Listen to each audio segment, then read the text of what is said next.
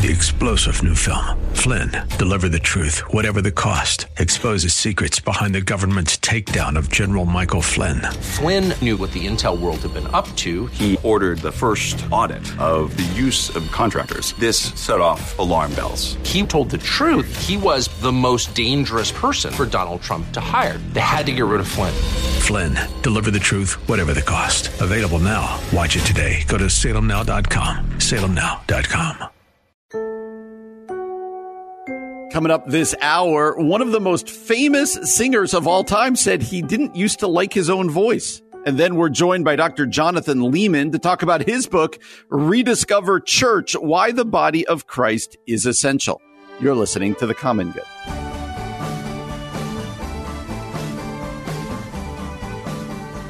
Hey everybody, welcome to The Common Good, AM 1160, Hope for Your Life, alongside Aubrey Sampson. My name is Brian Fromm. So glad to have you with us today. We opened the show yesterday, and the point that we made, I think, is still a very important one. But we talked about that Supreme Court story, you know, and they, Justice Sotomayor and Justice Gorsuch, after our show, I saw this, put out a joint statement saying that was misunderstood. That's not how it went. So actually a good statement going, no, okay, this is not how it is. A still important conversation, but we want to make sure that we're representing people well here. And so I wanted Brian, to circle maybe let's there. consider that they listened to The Common Good and they had a change of heart. We appreciate their listenership. Yes, that's right. Yes. That's right. All right. I saw a fascinating story and I wanted to bring it up to you because I think it is a window not only into this person's soul, but if we're honest, a lot of how we think about ourselves. Aubrey, a fan, not a fan, level of fandom towards the band U2. I mean, if you say you're not a U2 fan, you're a liar. Like, maybe you're the next generation who hasn't quite like understood U2's power yet, but like U2 is like a life-changing band when you and I were growing up. I mean, that's right. Yes. I mean, I have been to U2 concerts. Have you? I had U2 lyrics written on my wall when I was a teenager. Like, this is still music you can listen to even now. Because it's timeless. I love U2. I did not know I was joined by such a U2 groupie. I did not know that. I love U2. Yes. All right. So you're going to find this fascinating. Bono and the Edge. Edge is, I believe, the bassist. He's the other main person in the band.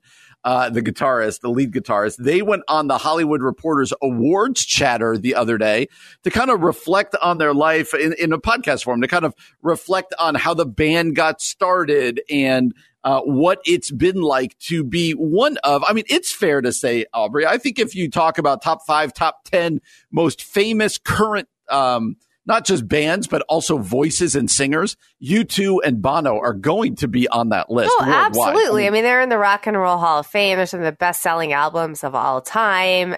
Paul Houston, Bono's voice is so recognizable. Like, right. Yeah, done and done. So with that in mind, I want you to hear what Bono has to say about how he used to think about his own voice. So in this podcast, he first talks about how he has always and continues to dislike the name U2 and how it came. But then the conversation turns to how he thinks of himself as a singer and especially how he used to think of himself. Listen to this. I didn't realize that the Beatles was a bad pun either. And, you know what I mean? So I like the U2, if we thought the implication of the letter and the number in our head, it was like the spy plane, it was a, U-boat, it was futuristic. But then, as it turned out to imply this kind of acquiescence, no, I don't like that name. I still don't really like the name. But what was it? Paul McGuinness, our first manager, did say, "Look, it's a great name. It's gonna look good on a T-shirt. A letter and a number. There it is." Well, and Bono, you have said that it's a little difficult for you these days to listen to some of those early albums, and I just want to note, why do you find it? You've said a bit difficult to listen to the early stuff. It's the voice. The band sound incredible. That I just found the voice very strained and kind of not macho. And I've been in a car where, when one of our songs has come on the radio, and I've been, the color of, as we say in Dublin, scarlet. I'm just embarrassed. All right, Aubrey. So arguably one of the most famous, recognizable voices and singers in all of history says, for the longest time, I didn't like my own voice. My own voice made me cringe. Later on, he says he only became a singer recently, and that maybe that even hasn't happened yet for people's ears. If you were listening to this podcast, not knowing who it was, you would think that this was just kind of some 2-bit band that never made it. Right. This is you too. Yeah. And yet the Bono is going, I've always been kind of self-conscious about my voice. I've never really liked my voice. I don't like the name of our band. I haven't liked listening to us over the years. Aubrey, I don't even know how to get my mind around that. This is Bono and you too. Are you surprised to hear him say that? I mean, I'm also a little bit like I hope this sounds okay, but it gives me a little bit of affection towards him, because how human and relatable is that? Like, I don't care this is just proof of our insecure humanity. That's all I can say. Like, you can be the best singer in the world, right? In one of the most popular rock and roll bands of all time, and still doubt your ability and your talent. And so I it's fascinating. I feel like in one sense, that's just good news for all of us, because I think we're all so self-critical. In fact, I had to record a message for something yesterday, and I was watching it this morning, and I was like, oh, just so cringy. And you just have to go, you know what, Lord, I'm trusting that you are strong in my weakness, and that I don't have a good view of myself. Let's just all trust that we're probably doing better than we think we are, and that the Lord is somehow using us in spite of ourselves. But I'm shocked to hear this, but I'm also not shocked, because yeah, we all feel this way. I don't know. There's something about it that's just, like I said, very relatable. Well, let's talk about that, because I do think it's relatable. And I do think that we all on some level feel this way. Like, am I good enough? Yeah. Am I this? And you've got those voices in your head, even when you've quote unquote made it. Bono has made it more than 99.99999% of anybody who's ever done what he's done. Yes. He is more successful. Yes. And yet that voice in the back of his head for years has still said, you're not very good. There's better singers than you. There's this. Aubrey, I feel like this lends us to a very important biblical point for all of us as to where we find our self-worth, how we do view ourselves. And I know you wrote a book about this year, but it feels like this yet again is a window into a very important biblical truth here. It's really interesting, because when you think about Genesis 1 and God creating man and woman in his image, and then God saying that the Bible saying that God looked at all he made and declared that it was very good.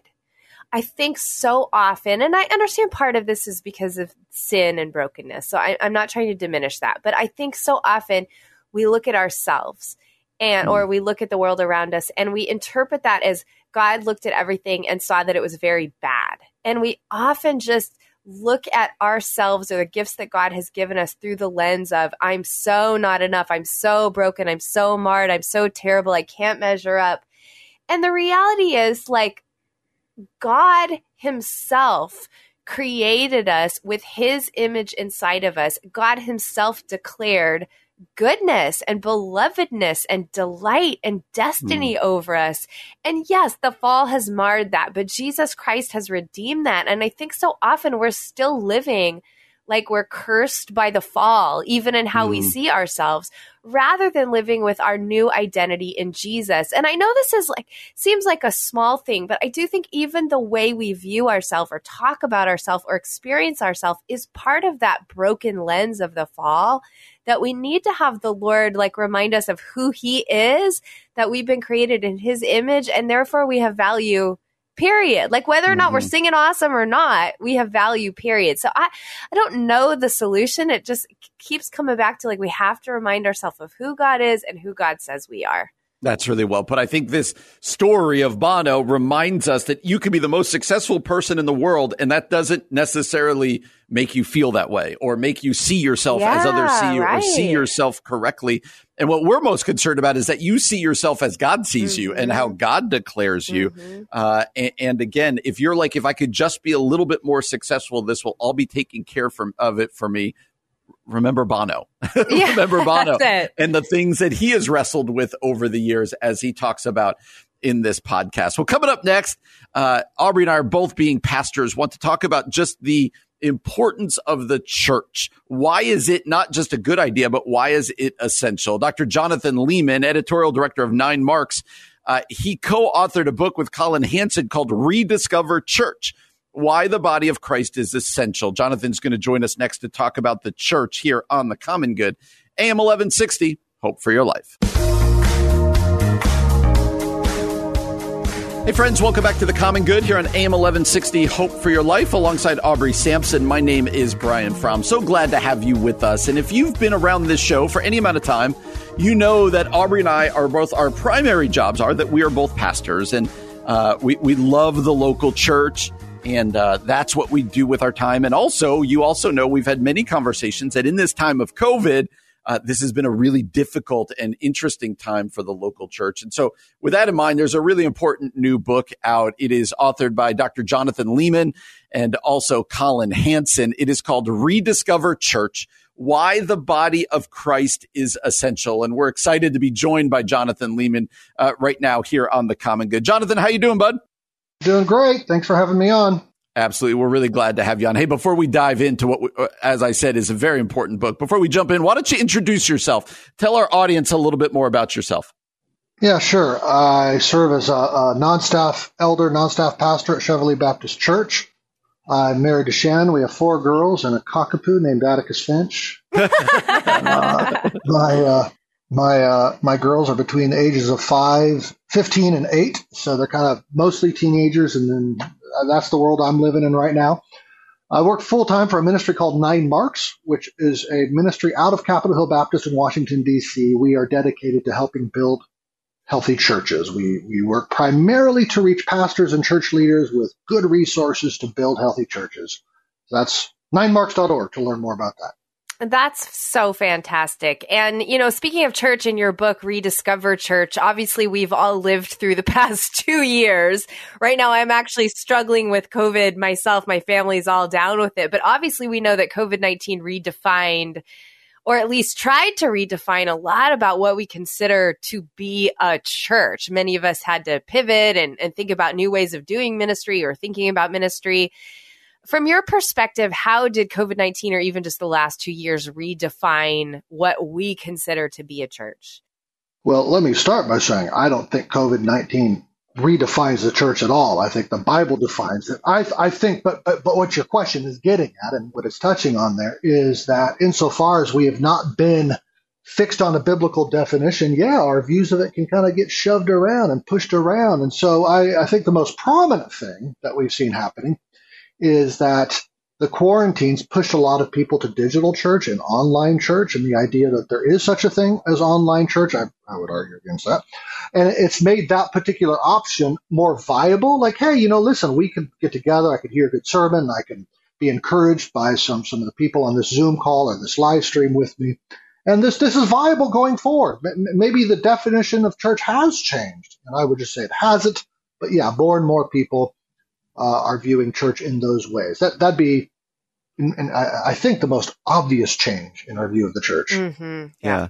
And Jonathan, let's continue to unpack that, because people probably heard you say that you would argue that's not the church or not a good thing. And, we weren't online before COVID hit, and now we do, but we've been trying to push people back, like just seeing it as, hey, if you're sick, watch at home, but otherwise, get back in.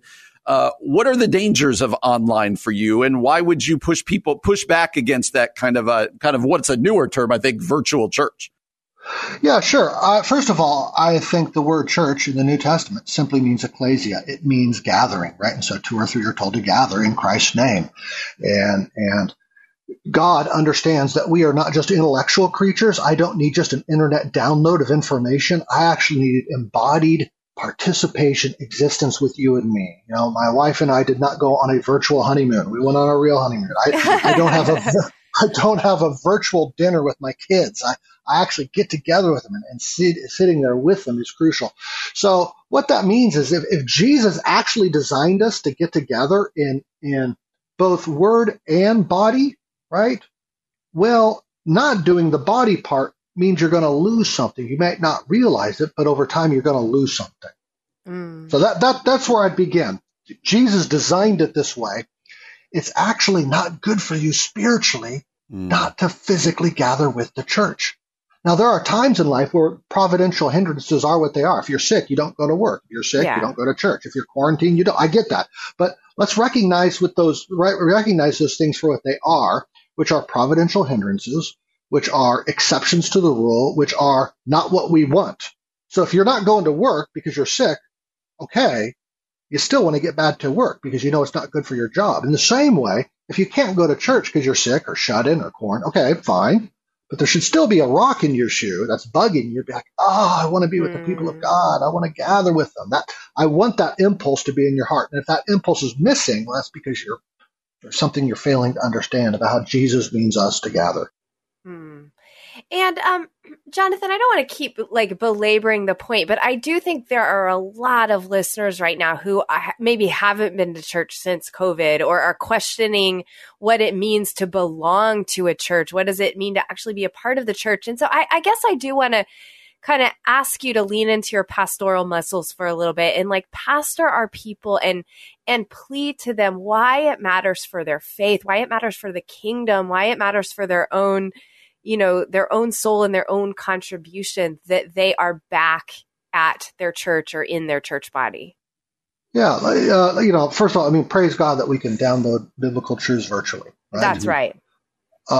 Praise God that in certain tough situations we're supplied with that device. And so I don't want to say that's bad. I just want to say it's not substituted for the real thing. When church is only online, we can't feel, experience, witness those truths becoming enfleshed in the family of God, which both fortifies our faith and creates these cords of love. So just think about it.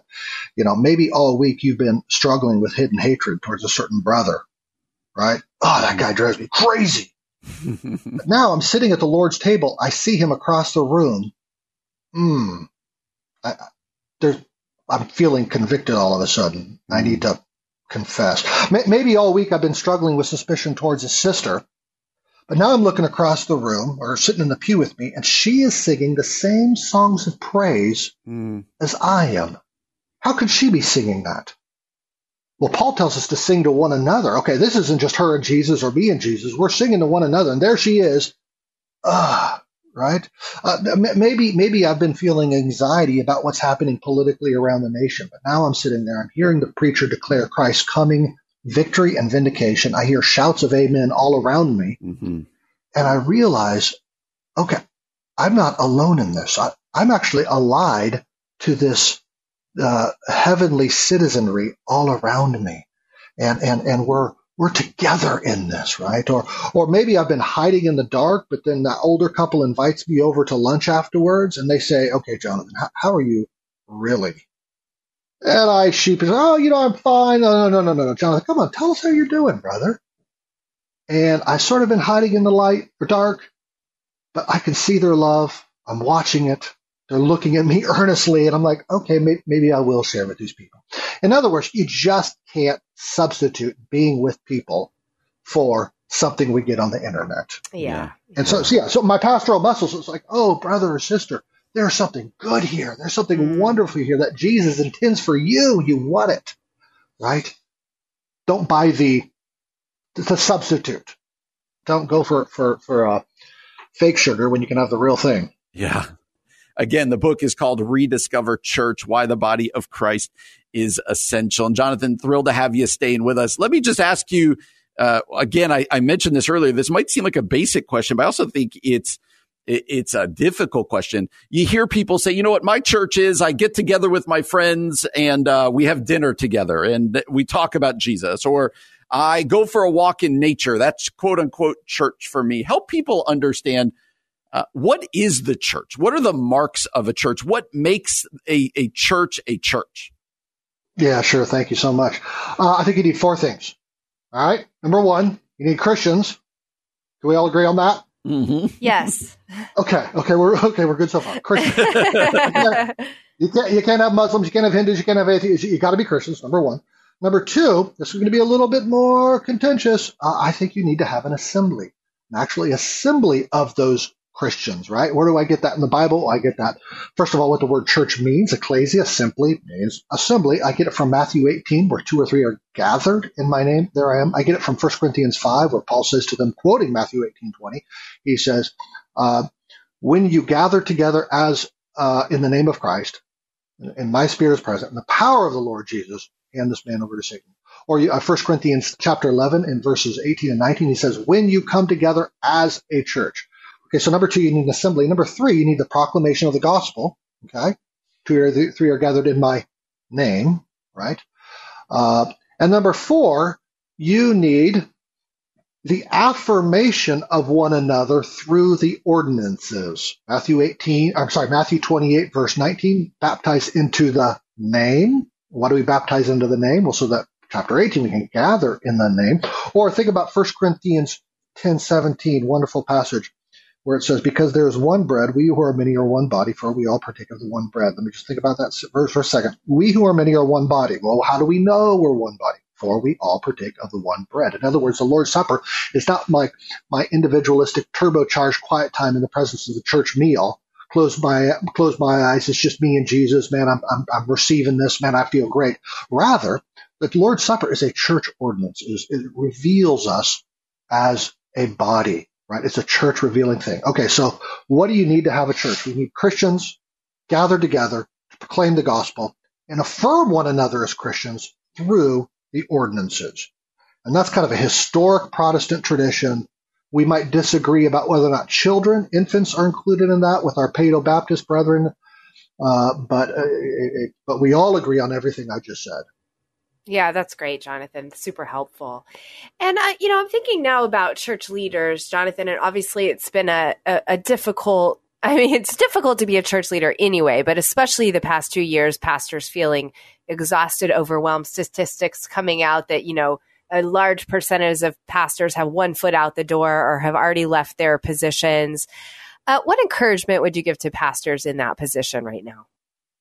Can I say a discouraging word first? Absolutely. And this is not actually primarily a discouragement to the pastors. It's meant to be an encouragement to the average Christian. Notice one thing that I didn't put in my list. I actually didn't put pastors. Mm-hmm. Pastors are not essential to the church. Where do I get that from the Bible? I get that from places like Acts 14:3, where it says the appointed elder. It says Paul and Barnabas went back to all the churches and appointed elders in those churches. In other words, in their first missionary journey, they left behind churches without elders. And the reason I want that to be an encouragement to the pastor, the member, is, hey, friend, you are the church. Mm-hmm. You're the church. We need you. You're essential, right? What are your pastors given to you for? Your pastors are given to you to be a rightly ordered church. Paul says to Titus, I left you in Crete. Put into order what was left remaining and appoint elders in all the cities. So elders come along and they teach us how to be the church, how to love and walk in righteousness as the church. Okay, my encouraging word to pastors is, brother, you still have that job to do. You are still called to help raise up and equip the church to be the church. Nothing has changed for you. And you know what? You knew they were going to give you a hard time. Mm. This is a hard time. They're going to give you a hard time. You still have that same job. There's a lot more I could say, but let me start there. Yeah. Yeah, that is helpful. I know a lot of people are feeling it right now. So thank you for that. One thing that we often get confused about, Jonathan, is this idea of church membership. So I'd love for you to, because I know you write about it in the book, help people understand just why membership is important. Because I'm not sure that we do that well in our culture, right? We don't like to commit to things or this, that. So what is church membership? Why is it important? Yeah, I think a lot of people have the instinct. Is church membership even the Bible? I mean, Well, it depends on what you mean by church membership. If you mean, Costco membership, country club membership, gas station rewards program where I pay a little fee and I get a my weekly fill-up? No, that's not my Bible. Okay. Do you mean member of the family of God? Do you mean a member of the body of Christ? Well, absolutely. That's throughout the Bible. And in fact, what you have throughout Scripture is that Christians are joined to churches. So what do they say to Peter in Acts chapter 2? What must we do to be saved? He says, repent and be baptized. And the text goes on to say, and 3,000 were baptized that day and added to their number. What number were they added to? Well, they were added to the membership of the church in Jerusalem, right? To the church in Galatia, to the church in Corinth. Well, what is the church? The church is its members. If I was preaching, I'd say, write that down. The church is its members, right? Mm-hmm. So the church membership is just a foregone conclusion throughout the whole New Testament. To be a Christian is to be a Christian corporately, to be a Christian together. I think of 1 Peter chapter 2, verse 9. Once you were not a people, but now you are a people. Once you had not received mercy, now you have received mercy. Typically, we think of becoming as a Christian as that second line, receiving mercy, right? Didn't have mercy, now have mercy. But notice what Peter puts in parallel with that. Once you are not a people, now you are our people. So dad adopts me, mom adopts me, but now I go home, I look around the room, and lo and behold, what do I have? I have brothers and sisters. Mm-hmm. And it's in the context of a local church, a local membership church, that we practice that embodied family existence. Yeah. So your church membership isn't a gas station rewards program. It's the picture, it's the living out of what Christ has made us. In other words, friends, you join a church not just because it's good for you, though it is good for you. You join a church because that's what you are, a member of the body of Christ. That's great. Jonathan, it's just the last couple minutes we have with you. One of the questions that we like to ask people who are involved in church or passionate about the church is, are you hopeful for the church in 2022? Oh, gosh. I am absolutely certain, 100%, that the gates of hell will not prevail against the church. I'm 100% confident that Jesus Christ wins. He will be vindicated. His people will be vindicated. Absolutely. And as pastors, church leaders, and Christians generally, we need to move into the future resting on, confident in that certainty. Jesus wins. Mm-hmm. And those who are united to Jesus wins. Those who are standing with the Lord of history are on the right side of history, right? Be confident in that. Now, will my church or your church rise or fall? Will my church or will the church in America, quote unquote, or whatever country you're coming from, will it go through better times and worse times? Well, the Lord knows. I don't know. You don't know. None of us are prophets. The Lord knows. It may be that your church closes its doors. It may be that the church in America proves more and more bad or worse or fall apart. That may happen. Okay, so what do we do? What hope do we hold on to? Well, we hold on to not the particular hope of my congregation, but the hope in Christ that he wins, like I said before. And so long as you and the members of my church and the members of your churches are doing that, holding on to the hope of the gospel and our Lord, I think we're going to be okay. Yeah, it's good. Such a good word. Again, Dr. Jonathan Leeman, editorial director for 9 Marks, author of many books, including the new book that he has co-authored with Colin Hansen called Rediscover Church, Why the Body of Christ is Essential. You can learn more about Jonathan and this book at 9marks.org. That's the number 9marks.org. You can also connect with Jonathan on Twitter at Jonathan Leeman. That's at Jonathan Leeman. Jonathan, such an important and helpful book. Thanks for writing it, and thanks for spending some time with us today. Well, thank you for having me on. I pray it's useful. Absolutely our pleasure. You're listening to The Common Good here on AM 1160. Hope for your life. Hey friends, welcome back to The Common Good here on AM 1160, Hope for Your Life, alongside Aubrey Sampson. My name is Brian Fromm. So glad to have you with us. And Aubrey, we got him back. He is the back prodigal with son. us. The prodigal son has returned. The person who spent 2 years as my co-host here on The Common Good. He even named the show, I believe. But now he is the lead pastor of teaching at the Bridge Church down in the Nashville area, down in Tennessee. It is none other than our friend Ian Simkins. My friend Ian, how are you? How are you doing today, bud? He's already laughing. He's already giggling. I love it. Hey, long-time listener, first-time caller. Hey, guys. Oh, it's been so good. I was telling you off air that the question I get from anybody who listens to this show is not how is Ian doing, but do you still talk to Ian? Do you still talk to Ian? And I'm like, let's have him on the show. That's right. Let's have him on the show. So let's do this, Ian. Where are you at? What are you doing? Tell people, catch them up. You left the show about a little bit over a year ago. Just where are you at right now? What's going on in your life? Well, I do need to say when Brian first texted me about coming back on the show, I responded with new phone, who dis? And he was gracious enough to still invite me. No, it's honestly, I'm laughing, Aubrey, because it does my heart so good to hear you guys' voice. And I just want to say, you guys are killing it. Like I still listen to the show. I'm so impressed with like the content and the level of nuance and winsomeness. Like it, not to get all mushy at the beginning, you guys are doing such a great job. Thanks, and bud. I'm just so grateful. Thanks, I'm so Ian. grateful. What was the question? What am I doing now? Like, what does it tell us look about like? your church. You're at the Bridge Church. Catch us up on your family. What's going on?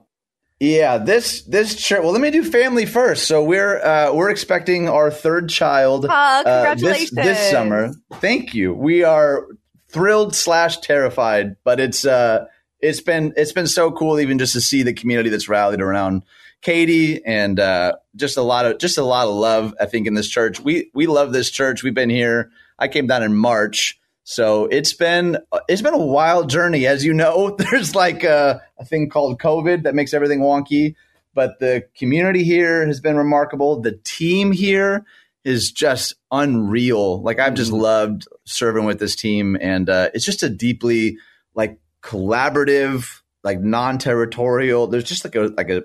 It feels cliche to say, but there's just like a real sense of like spirit-ledness here. Awesome. And it's been awesome. And it's been wild to learn a new environment. You know, I've lived in the Midwest my whole life, so we're navigating all that too. But it's been a trip, man. We're loving it. Oh, that's so cool, Ian. And part of the reason that we wanted to have you on is because I don't know if you know this, but it's the show's 3-year birthday. Mm-hmm. And obviously you helped name the show. You were part of building the show. So that's kind of fun. So thanks for coming on to celebrate 3 years together. Oh, my pleasure. Tell us about, so obviously Nashville feels like a totally different world than Chicago. Tell us how God is at work in Nashville right now. You know, one of the things that I tried to prioritize early on was just getting coffee with other pastors in the area, just like people who have been in the trenches way longer than I have. I'm a big believer that what God wants to do in any city is way bigger than any one church. So trying to build some relational ecumenism there. And I have been so impressed with the vast majority of churches' willingness to like link arms with each other. That honestly really surprised me. That gives me so much hope for what I think God is preparing Middle Tennessee to experience. And I think what has been so fun is, I don't know, just getting to hear the stories of people, some of whom have been down here 20, 30, 40 years, like faithfully pastoring their people, loving their city. Like that was such a cool way to kind of get some of the backstory. And it feels like the Lord is preparing our area in particular for, I don't know, like the type of John 17 unity that I've always like hoped and prayed for, but honestly, like deep down wondered, is that really possible? Like it's so easy to get, you know this, so easy to get kind of siloed and inward focused on like me and mine and what we're doing. And, you know, that's usually even like good stuff, but I've just been so encouraged by that. And I think that's been, and, you know, there's, like Middle Tennessee is a land of transplants. Like if you walked in our parking lot on a Sunday, there's as many out of state license plates as there are Tennessee ones. Oh, wow. And that feels wild. So in some ways sort of feels like the whole country is coming here, which both, you know, presents some really interesting but exciting like ministry opportunities going forward that I'm super excited about. Not just the whole country, all of Illinois is going there. So I'm noticing. It's basically all of Illinois. So, all right. So as Aubrey said, the show is 3 years old as of last weekend or so. And you and I did the show for 2 years together. Like you said, we had no idea what we were doing. Just making it up as we went. We were joking that on our very first segment, I said the wrong name. You kind of got tongue-tied. But I would just love to know, who comes to mind, one or two of your favorite guests in the 2 years that we did it? You look back and you go, man, that interview was so fun, or I can't believe we talked to that person. Who kind of stands out for you? Wow, that's a great question. I was just reading some Jim Wilder a couple days ago. He definitely, I don't know. I come back to that conversation a lot for some reason. A neurological theologian is maybe the coolest title anyone has ever had. But he was, I don't know, he was just so so measured and wise and thoughtful. I had such a blast with that conversation. I loved talking with Mark Galley, in the midst of all that kind of craziness, and even seeing employed Mark Galley and then retired Mark Galley, Remember? And Yes. juxtaposing some of that. But I don't honestly, and I'm not kidding. One of my favorite interviews was with Aubrey Sampson. Come on. I'm being totally honest. I'm being sincere. You are. I know that you are. You were super excited for that one. I remember. Aww, so excited. And I remember leaving that interview thinking, man, I'm so glad that Aubrey is in this city, that she's like pastoring and leading. And I don't know, it like made me happy, not just for the show, but for like the region. Like, I'm so glad that her voice and leadership is one that's like being recognized and platformed. And yeah, that definitely stands out. Encouraging. Aubrey, he just said you. He said you and did not say the 45-minute sit down we had with Rick Warren. So I'd be impressed. I'm going to tell everyone. I'm going to go tweet that right now. If you want that like as an endorsement on your next book, like Aubrey, better than Rick Warren, according to Ian Simkins. I like it. Done and done. Speaking of tweeting, Ian, Brian and I like to read your tweets to each other. And I've heard from Brian. Brian, you may have to explain this. In the past, you would just read Ian's tweets to him and That's have exactly him respond. Right. We did an entire segment that was just Brian reading Ian's tweets, and he'd have to explain them. Okay, so can I do it? Can I take part in this? Oh, gosh. Yes, sure. Do it. Absolutely. Okay, here's one. You ready for this, Ian? No. Ron's Gone Wrong is greater than Matrix Resurrections. Oh, no contest, Aubrey. Not even an exaggeration. Have you seen the new Matrix? I actually wholeheartedly agree with you about this, but I want to hear you unpack it. Well, I'd never heard of Ron's Gone Wrong, but I got two little kids, and my wife and her infinite wisdom was like, we should watch this as a family. And I'm openly weeping and it laughing. Wasn't it so sweet? It was such a great movie. But it was also like the concept was brilliant. I thought the script was it was nuanced. I was so, and I had just watched Matrix like a day or two before. I was like, this is a great palate cleanser after that garbage fire. Aubrey, what you don't know is you just walked into one of the main things that would happen on a daily basis with Ian and I. This is why he needs you in his life on the radio, is because he would bring up stuff from pop culture, from TV, from movies, and I regularly said, I have no idea what you're talking about. I've never seen That's true. I don't even know what Ron's Gone Wrong is, and I know what The Matrix is, and I have never seen it. It's like the Resurrection one, the new one. So you walked us right back into old ones. All right, Ian. So we're going to do this many more times because this is too fun. By the way, Aubrey and I still do Grinds My Gears. And one of my favorite things to tell Aubrey is she's really good at it and you were terrible at it because you would never I know. actually say bad things. But she instead, she unloads, she goes. And so that's what let it all out. All right, man, let's end this way, and then we'll have you back on soon, hopefully. Okay. But let's do this. One of the things has been the heartbeat all 3 years of this show. When you were here, now when Aubrey's here, it's like we just like to try to encourage people, and we're very pro-church. We're very pro-church. So I want to let you be pastoral. Let's end with that. Talking to the listener out there who's just really discouraged. Like, I'm not even sure I want to go to church anymore. I'm not sure which way is up. I don't really know where to find any hope in my life. We want to give you a minute or two. Why don't you speak to that person? Yeah, I mean, one of the things that I keep coming back to is just how many of the Psalms are Psalms of lament, of crying out to God, of saying things like, are you still there? Are you paying attention to me? Have you forgotten me? This is the songbook of Jesus. And I know that, Aubrey, you're the lament expert, so I'm not saying anything that you haven't said. But I think so often in Christendom, our temptation is to try to get people over their hopelessness real quick. Like we try to solve it with a quote or a lyric or a verse. And I think that's all well intended. But to say to people who are feeling tired or discouraged or beat up, one, I get it. I've been there. Two, it's normal that you feel that way. Like, I think one of the best things we can do is sometimes just affirm people in like what they're legitimately feeling and experiencing.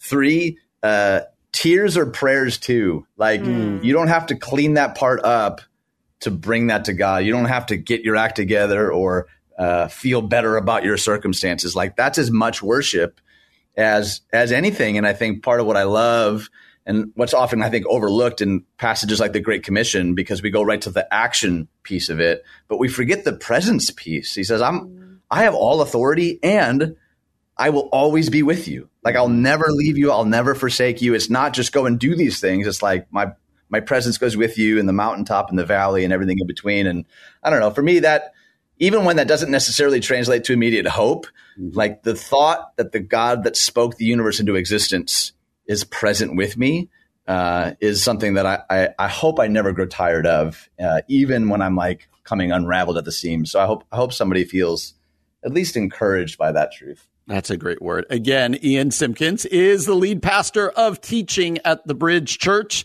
Also my former co-host up here at the Common Good. You can listen to Ian's sermons or learn more about the church at bridge.tv. And as we've talked about before, Ian is a prolific tweeter. So follow him on Twitter and Instagram at Ian Simkins. Man, we miss you. Let's do this again. It's really glad to hear you're doing well. And can't wait till you. Aubrey and I both have 3 kids in our house. And so welcome to the club. And we're excited for you, man. Well, truly an honor to be back. I can't thank you guys enough for having me back. I love you guys. Love you too, man. We'll do this again soon. You are listening to The Common Good on AM 1160. Hope for your life. Hey friends, welcome back to The Common Good, AM 1160, Hope for Your Life, alongside Aubrey Sampson. My name is Brian Fromm. So glad to have you with us today. All right, Aubrey, sometimes, we like to laugh. That's what we did with Ian and others. Sometimes we like to look at things to kind of encourage us when we go to the Good News Network or sometimes. But sometimes I think one of the best things we can do here on the show is tackle the difficult questions, tackle the things that people are really wrestling with. So we were thinking about this just through some random stories that our producer passed our way. And let me just read some of the headlines, right? Okay. There was a suspect recently captured in a furniture store slaying in an LA neighborhood in which a young lady was just completely senselessly murdered. Oh, okay. Awful. A 70-year-old nurse who was killed in a random assault at a bus stop the other day. I was telling you the story in New York City of the lady who was senselessly and randomly killed because she was senselessly pushed in front of a subway train the other day. And we could keep listing senseless stories. You think of the shootings in Chicago and other things.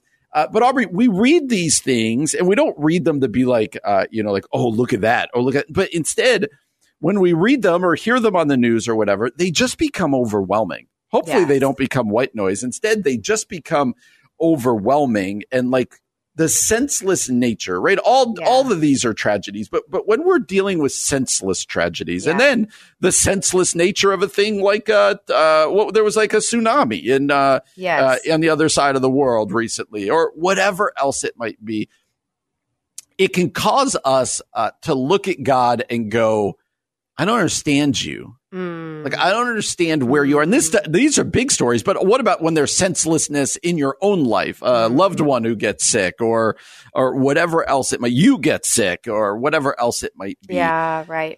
How do we help people, Aubrey, understand, like, how do we view God in light of the senseless nature of things and tragic nature of things that we see all the time around us? So I almost think you have to reframe the question and not make it about God, where were you, God, who are you? But we have to recognize that evil is real. I mean, that's what anytime, I mean, the scripture even talks about this in Genesis, like that before God spoke the world into existence, there was formlessness and there was chaos. And actually in the ancient Near East, that chaos is ascribed as evil. And so anytime that we experience something that is senseless, like literally we can't make sense of it, anytime we see something this chaotic and dark and formless, that is evil. And I think sometimes we are way too quick to skip over the reality of evil demonic forces in this world. And so I would say that, like, we have to acknowledge, like, evil is real. But I also think the fact that evil is real and horrifying gives us in one sense, a foundation to say, okay, then there has to be something that opposes evil. And that means God is real and God's goodness is real and God's power is real. Why God didn't stop these certain things from happening, I don't know. But what we can trust from God's word and from God's evidence on this planet is that he is still sovereign over all and will one day claim the victory in totality. Yes. And will somehow, I mean, I don't mean to minimize this awful, horrific pain that happened, but somehow there will be life that comes from this. And that's only because God can do that, only because God is in authority over the evil things of this world. And so it is one of those moments where when things are senseless, you just have to lean back on, like, okay, I'm choosing faith. And I'm choosing to believe that God is writing a bigger, better meta story over this, and that in time all will be well and all will be revealed. I don't think we can wrestle with these and just wash them away. We have to wrestle and say, yes, senselessness is evil and God is on the throne. That's really good. And I guess what, kind of where I would add to that is this. And this doesn't make it easier either, but we weren't promised that these things wouldn't happen, right? Like sometimes we have to be careful about claiming things that aren't in fact promised to us. Jesus said that there will be trouble in this world and that's coming, but that take heart, he has overcome the world. And so what does that mean? It does point to what you were talking about, Aubrey. There is coming a day when these things are not a reality. Yeah. And we can hold on to that. And it's that already not yet nature of this world that Jesus has won the victory, but it is yet to be fully realized. But so we can, like you said, lean in on the presence of God, the power of God, the ultimate victory through Jesus Christ. And we look at the book of Revelation and say there is coming a day where none of these things will happen, where we're not going to wake up in the morning and go, all right, what bad things happened yesterday? How many people were shot in the city today? What happened and what's the next shoe to drop in my life that's going to be difficult? Like, we don't have to live in that fear. But I think there's helpfulness in acknowledging there's going to be bad things. There's going to be randomness. The world is a sinful place with brokenness and the effects of sin, but that Jesus has won the victory. And one day, and the day is coming where we will fully know that victory. And Aubrey, I guess I would make one more point, and you can speak to this. Do not go through the brokenness and struggles and randomness of life alone. That's so good. We need other people to walk that journey with us. We know that from our own personal experiences, but also from the words of Scripture, correct? Yeah, and I think this goes back to our interview earlier in today's show with Jonathan Leeman. Part of the power of the church is that community. So when we experience these trials, which are exactly right, God said we would experience them. When we experience evil, we have the power of our community to remind us to hold on and to have faith and to carry each other. And when it feels like it's too much to hold and too much to make sense of, we can lean on other people. When we don't have the faith, we can lean on other people's faith. Like, that's the beauty of the communal aspect to our faith, is we are called to be a body. And so I think you're exactly right, Brian. It is a good call not to carry these things or face these things alone. Even if they're distant from you, these stories in the news can get very discouraging, but to go back to your Christian community and help carry these things together. Absolutely. So difficult. It's one of the most difficult things we can face in life. What do we do when faced with the hardships and the randomness of this world? Not an easy question, but one that we want to wrestle with together and help you wrestle with as well. Well, coming up next, we're going to close the show with an amazing testimony of a man who says, I entered prison a Protestant, I left a Christian. What is God up to in the prisons? We're going to end with that story next year on The Common Good. AM 1160, Hope for Your Life.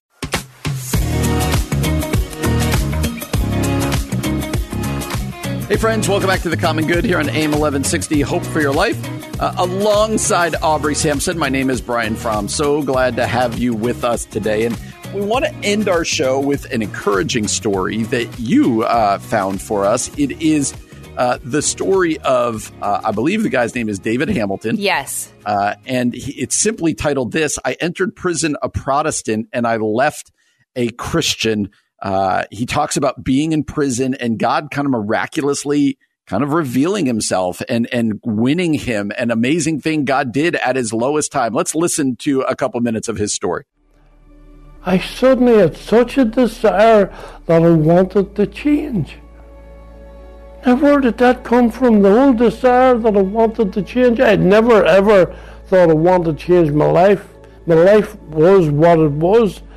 But I thought, I wish God would take away from me the hatred and the bitterness and the violence.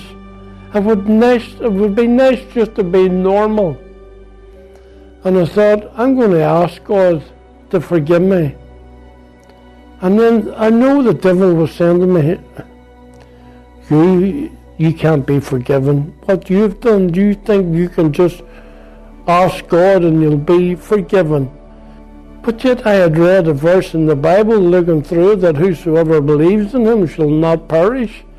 And I thought, I do believe in God, but I'm going to go to hell. And I thought, I'm going to ask Jesus Christ to forgive me and to save me.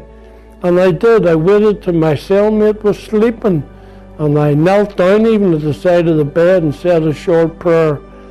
Ask God to take away my sin. I thanked him for sparing my life. And it says, God, if you change me, I will serve you the rest of my life. And that was just it. I prayed. But when I woke the next morning, I remember I opened my eyes and I thought, wow, I'm a Christian now. All right, Aubrey, you gave us that story, and I love it. I love it. Why did you want to talk about this? Let's ask it. What encourages you? What gets you fired up by this story? I mean, the background of David Hamilton's life is he was a young man in Ireland, and he was a Protestant. And he ended up being attacked by some young Catholic boys, like beaten up and thrown into a river. And that day set him on a really destructive course. He actually became a political terrorist. He joined an illegal organization called the Ulster Volunteer Force, also known as UFV, and he saw himself as a righteous activist fighting for loyalty to Queen and fighting for loyalty to country, but he committed several crimes. I mean, he called himself a terrorist. He committed a bombing, a bank robbery, armed robberies, and as we heard from the audio, he was in prison at age 17. He got released, but then was sent to prison again for 12 years. And it's just almost like a Paul-like conversion, okay? Because here's a guy who was a Protestant, was passionate, a zealot in a lot of ways, but was not a Christian. And his story is that while he's in prison one night, he reads a tract, right? Which is a Christian evangelical tool that I think a lot of us make fun of, but we see God using in a powerful way. And he started thinking about how God certainly couldn't love him and God certainly couldn't save him because he was a bad guy, an evil guy. He even says that about himself. But he started thinking about this night in jail, how all of these terrorist acts he committed, God actually spared his life. He should have died, but he didn't. And began to wonder, if God spared my life, could that actually mean that God loved me? And he said that in prison, he felt the voice of God calling him to himself. And suddenly he had a desire that he wanted to change. And he was like, look, that desire was not for me. I never wanted to change. I thought I was doing the right thing. And but I wanted God to take away my hatred and my bitterness and my violence. And he asked God to forgive him. And the crazy thing is he just felt like the next day he woke up in prison and he said he felt full of joy. Like his whole life changed in that moment. And I think why it's so inspiring is just anytime you hear God pursuing someone, whether they have these like crazy testimonies or even just in their daily lives, like God showed up through scripture, through a tract, through a remembrance, and draws someone to themselves, it just shows you the life-changing power of the gospel. You know, this man's total life was changed simply because he read a verse in scripture, he read a tract, and he thought about his life and saw God's hand in it. And then the Holy Spirit moved in a powerful way. And I don't know what to say why that's encouraging, except just to like, it puts you in awe of the goodness of God and the power of God, doesn't it? Such a great story. I think it reminds us of a couple of things. Sometimes we can get cynical, right? Those of us who've been in the church for a long time, we can get cynical. And then you hear these stories and you're like, oh, wait a minute. God is still at work. He's still saving miraculously. He's still doing these things, and it fires you up, right? It renews your own faith. That's one. Two, there are people out there who are thinking about people in their own life who feel to them, to keep that imagery going, unsavable. Like, can this person ever be reached by God? This person seems so far away. And this story reminds us that nobody outsins and outpaces the grace of Jesus Christ, right? Like God is still in the business of saving miraculously, the same way we read about in the early church. And so hopefully that's an encouragement to you as well. But just a reminder that God is still in the business of saving and redeeming and transforming. And he can use tracts, Aubrey, which admittedly we've made fun of. He can use you. He can use prison. He can use a vision. He can use all sorts of things. But we know that God is still doing that. So we thought that would be an encouraging way to end. Be encouraged. God is at work, even when we don't see it. And we could be praying towards that end. Well, thanks for joining us today. We're hoping Aubrey tomorrow is bounced back even a little bit more. That's right. And but we will be back again tomorrow from 4 until 6 p.m. For Aubrey Sampson, my name is Brian Fromm. You've been listening to The Common Good on AIM 1160. Hope for your life.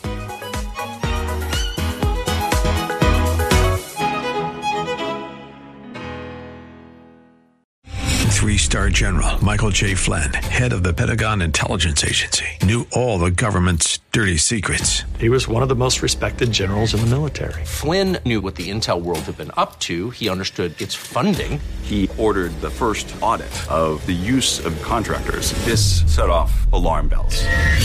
The explosive new documentary, Flynn, Deliver the Truth, Whatever the Cost, uncovers the facts behind this scandal. Flynn told the truth. He was the most dangerous person for Donald Trump to hire. I find out the worst enemy that I'm going to face in my life is right here in America. They took my assessment and they wanted me to change it. And I was like, I'm not changing it. They had to get rid of Flynn.